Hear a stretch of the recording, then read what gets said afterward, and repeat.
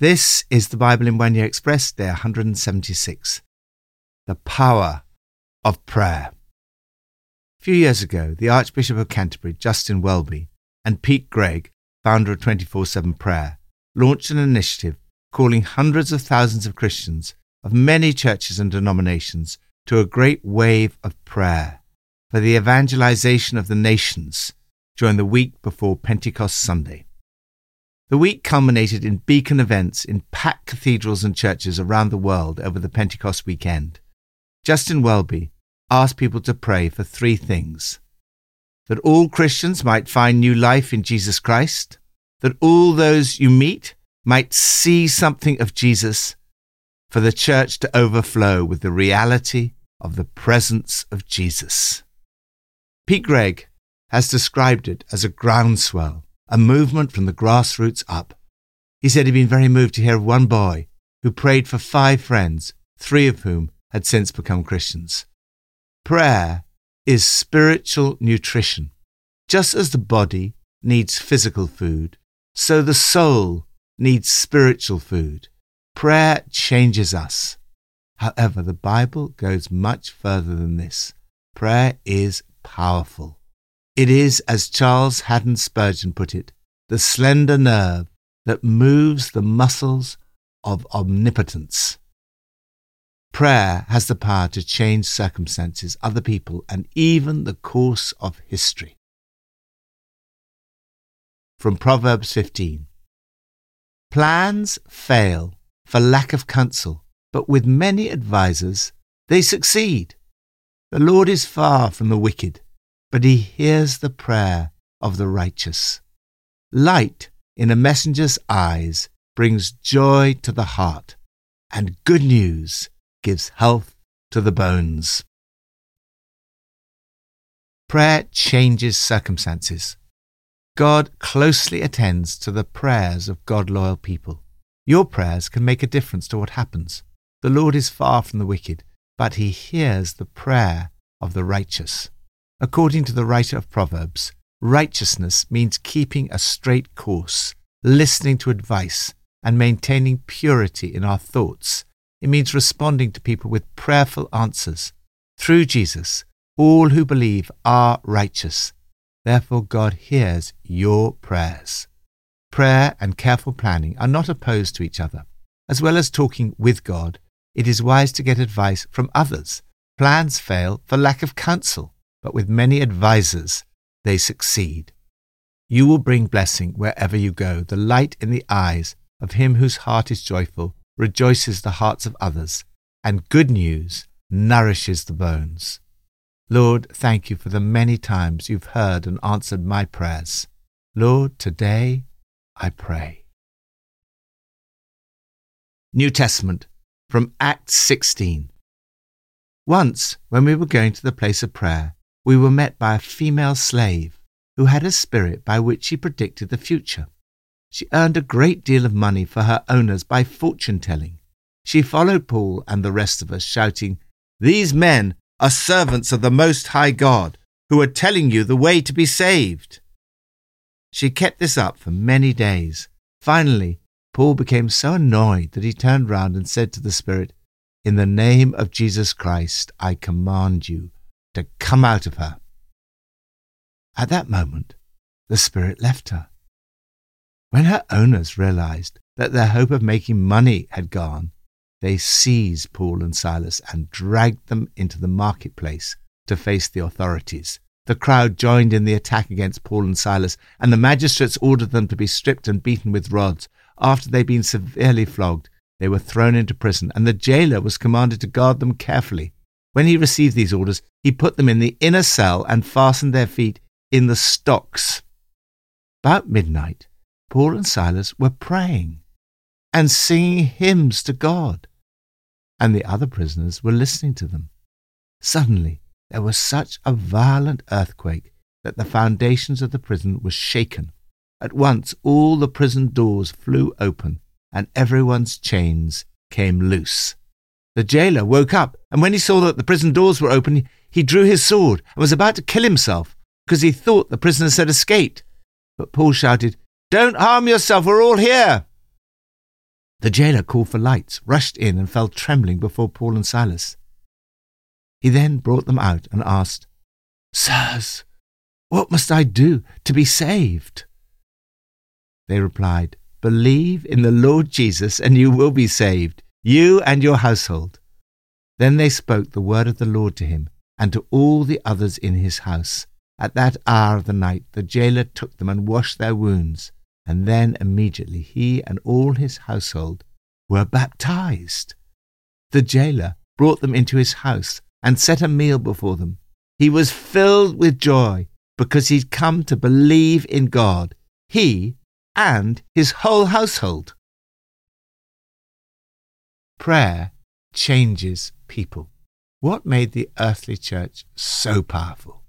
Surely part of the answer is the prayer lives of those first believers. First, pray regularly. It appears that prayer was a regular habit. Once, when they were going to the place of prayer, this suggests that they did not only pray on their own, they met together frequently to pray. Second, pray in the name of Jesus. Christian prayer is powerful because we pray not in our own name, but in the name of Jesus. Paul was followed around in the town of Philippi by a psychic who was clearly under demonic influence as a result of her involvement in the occult. Finally, after several days of this, Paul could take her endless repetitions no longer. He turned around and said, "In the name of Jesus Christ, I command you to come out of her." At that moment, the evil spirit came out. The name of Jesus is so powerful. The only way to deal with demonic power is through the name of Jesus. No demon is a match for Jesus. Jesus sets us free from demonic forces. He utterly transformed this young woman's life. The demon was gone, just like that. Third, pray in all circumstances. The woman was a slave who made a lot of money for the people who owned her. Her owners were furious that she'd lost her supernatural powers. They seized Paul and Silas, roughed them up, arrested them, and hauled them off to the court. They whipped up the crowd against them. The crowd joined in the attack. Life is not always going to be easy if we start making a difference. Some of our views may be very unpopular or even illegal. Attacks are not necessarily a mark of failure. They may be a sign of success. The magistrates bowed to the pressure and ordered that they should be stripped, severely flogged, thrown into prison under heavy guard, where they were clamped, leg irons on them. The prison officer would have been used to people coming into prison angry, cursing and swearing. By contrast, he sees Paul and Silas praying, worshipping, and singing hymns to God. There is great power in this combination of prayer and worship. An earthquake shook the prison and every door flew open. The prison officer in charge was about to take his own life, as he thought all his prisoners had escaped, and he feared the consequences. Paul, faced with freedom, chose instead to stay and bring his jailer to Christ. When Paul assured him that all the prisoners were still there, he asked, "What must I do to be saved?" This is what might be called an evangelistic opportunity. Paul explained what the prison officer had to do, and thus he, and afterwards his whole family, believed in Jesus and were baptized. Immediately, his life began to change. He showed compassion. He washes the wounds of Paul and Silas. He feeds them. He and his whole family are filled with joy. He's willing to be known publicly as a Christian. They became founding members of the church at Philippi. These events were so clearly supernatural that Paul saw the astonishing power of God behind the human agency of his words. This episode ends with the judges having to apologize personally to Paul and Silas, as they had not realized they were Roman citizens, and it was therefore illegal to treat them in the way they'd been treated. The judges panicked, apologized, personally escorted them from the jail. Paul and Silas went straight to Lydia's house, saw their friends again, encouraged them in the faith, and only then went on their way. Prayer has the power not just to change our own lives, but also circumstances, events, and the lives of others. Lord, help us to be more like the early church. Help us to meet together regularly to pray. Thank you for the power of the name of Jesus. Lord, may prayer and worship underpin everything we do. Old Testament, from 1 Kings 14 to 16.